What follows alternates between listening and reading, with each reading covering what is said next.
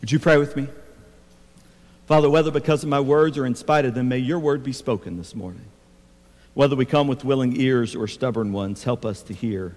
In the name of the Father, the Son, and the Holy Spirit, we pray. Amen. My friend, Lee Ann Machowski Pomeranke is pastor of a Lutheran church in Minneapolis.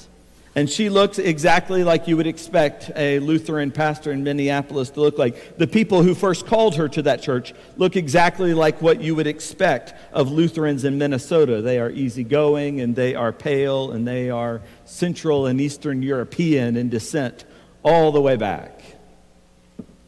But in the last few years, the neighborhood around the church has changed.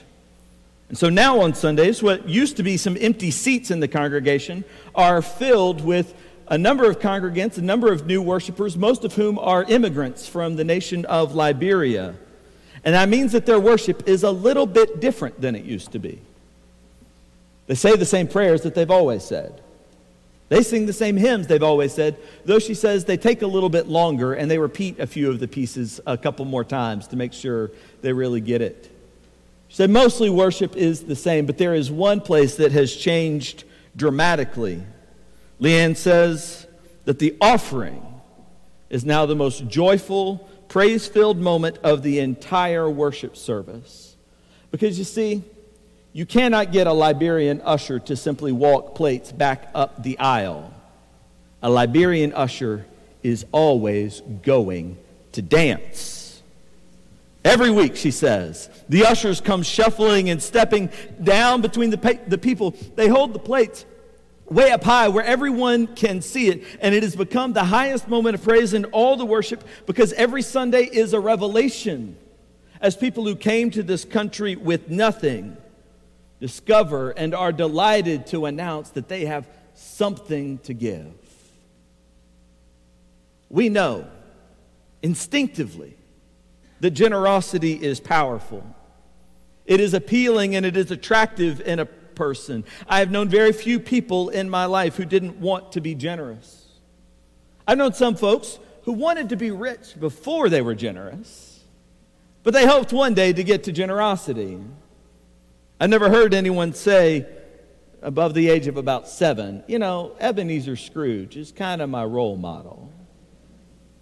This month is Breast Cancer Awareness Month. When I go to checkout counters or wander through my weekly errands, it seems in every line there's the opportunity to give, and I hear the people in line with me being given the opportunity to give to this charity or another.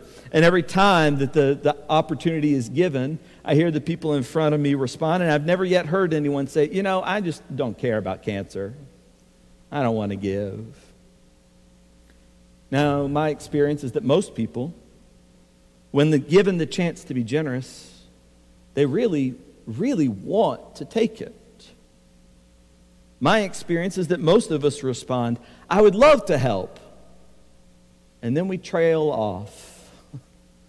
I'd love to help, but I don't have enough to spare. I'd love to help, but I'm not sure you'll use my money well. I'd love to help, but I'm not sure that my generosity makes a difference.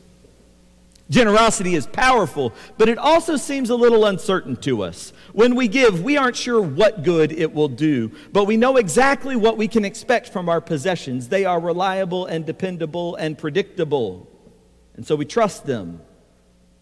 Our possessions, especially our money, they are powerful too. They are so powerful, in fact, that they can possess us. The greatest trick the devil ever pulled was making us believe that being possessed would always look like The Exorcist. The ancient Hebrews and Jews knew better than that. Because in the ancient Jewish understanding of things, the world was full of powers, and those powers were always at work on and in every person. That's why we read from the King James translation today. That's not my typical practice. But most translations these days say a person cannot serve both God and wealth. But the King James that we read today leaves a funny word in there. Some printings of it will even leave it with a capital letter at the front of that word. In the King James translation, the choice is not between serving God and wealth or God and money. It is the choice between serving God and, you're not confident, but you know it. Mammon. Mammon is not an English word. So when you read it, you may be thinking, why don't the translators just do their job? Put it into terms we can understand. The King James leaves it there saying you cannot serve both God and mammon because Jesus was talking like an ancient Jew. He was personifying money as a power with a proper name. Mammon is a spiritual force, an authority at work in the world. Today, when you hear people talking about the market, as if it is this invisible force that seems to determine so much about our lives, you get the same feeling. We might even say that the market possesses our culture. And the desire to consume things for ourselves, the desires that drive the market, they can possess us just as easily. And the thing is, you don't even have to have wealth to be possessed by it.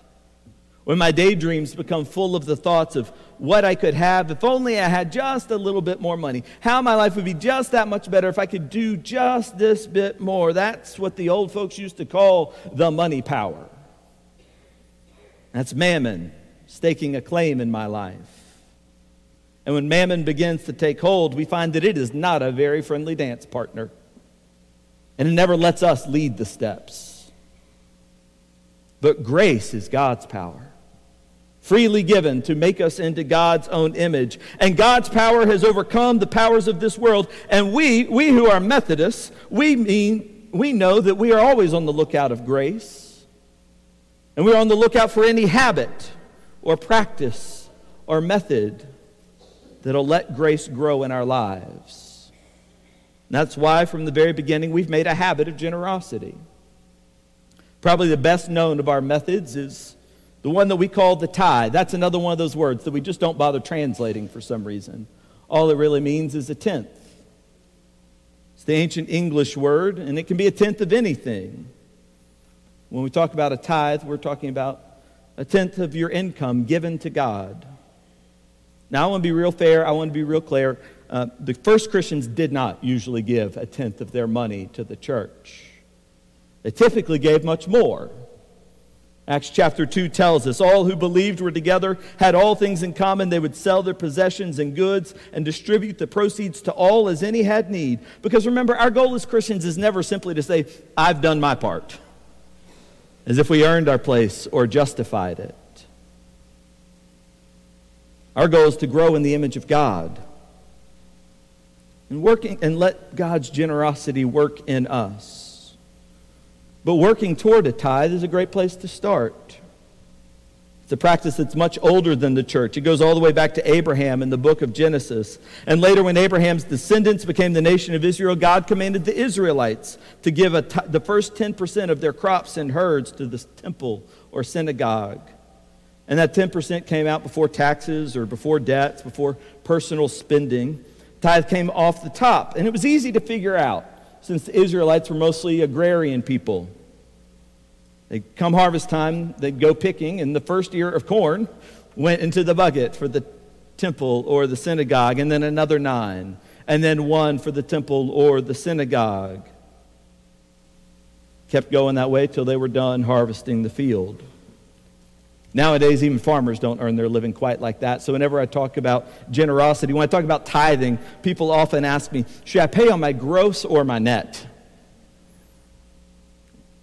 You're not tithing now. Just start where you can. Tithe on the check would be great. You know, it's hard enough without adding math into the equation. Just move that decimal point over. Make it easy on yourself. Tithing is enough of a new challenge without adding more math from the start. And once you've learned the joy of giving that, then make a regular habit of just examining your own life, your own heart, your relationship with God, and asking where God may be calling you to give in addition.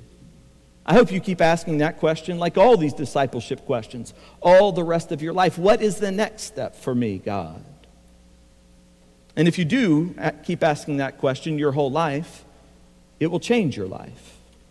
It will shape your life.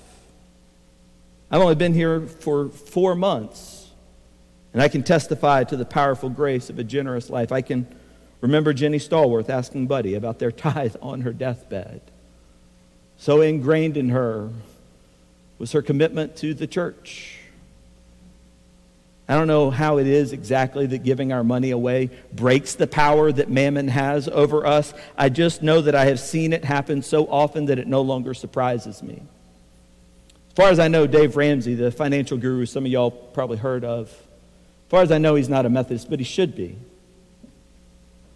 Because he understands the power of habits and of graceful habits. And he says the first line on your budget worksheet every month should be what you're going to give away to something bigger than yourself. No matter how much you owe or how little you make, you begin by giving something to something bigger than yourself, because giving puts everything else in perspective. It says to the powers of this world, your power in our relationship only comes this far. And the practice of giving is a practical power, a practical form of grace. It is a habit that makes room for the power of God.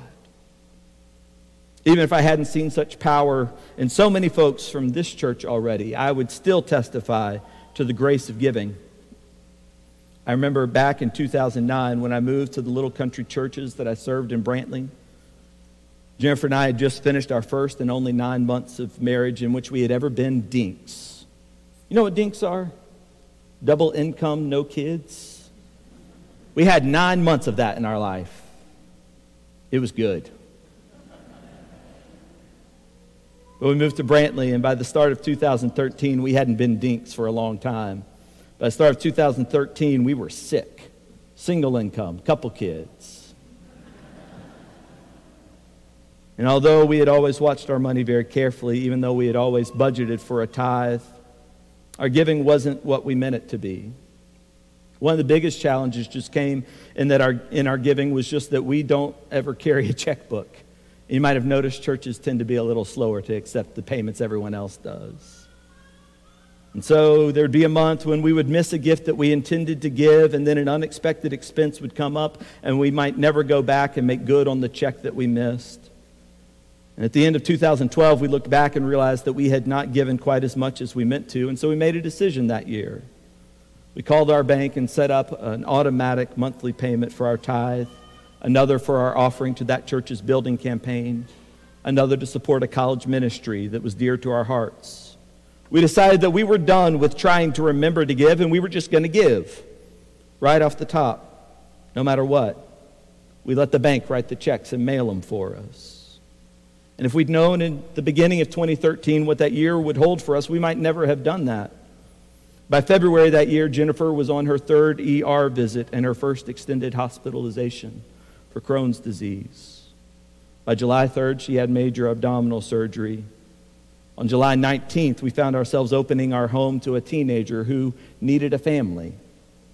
And by November, we knew that this remarkable girl, Lakin, would be ours for the long haul, and that we'd soon be parenting a college student. And it was somewhere in August when the medical bills were stacked on my desk that I knew I didn't know how we were going to make it all square. And every month along the way, the tithe was the first debit in our ledger. And there was no moment of transformation. There was no single miracle that made us stop worrying forever. I didn't get a miraculous raise or a visit from the tithing reimbursement fairy. All I know is that on December 31st, when it rolled around, I realized we were finishing that year in the best financial shape we had ever known. Please hear me. I'm not a prosperity gospel preacher.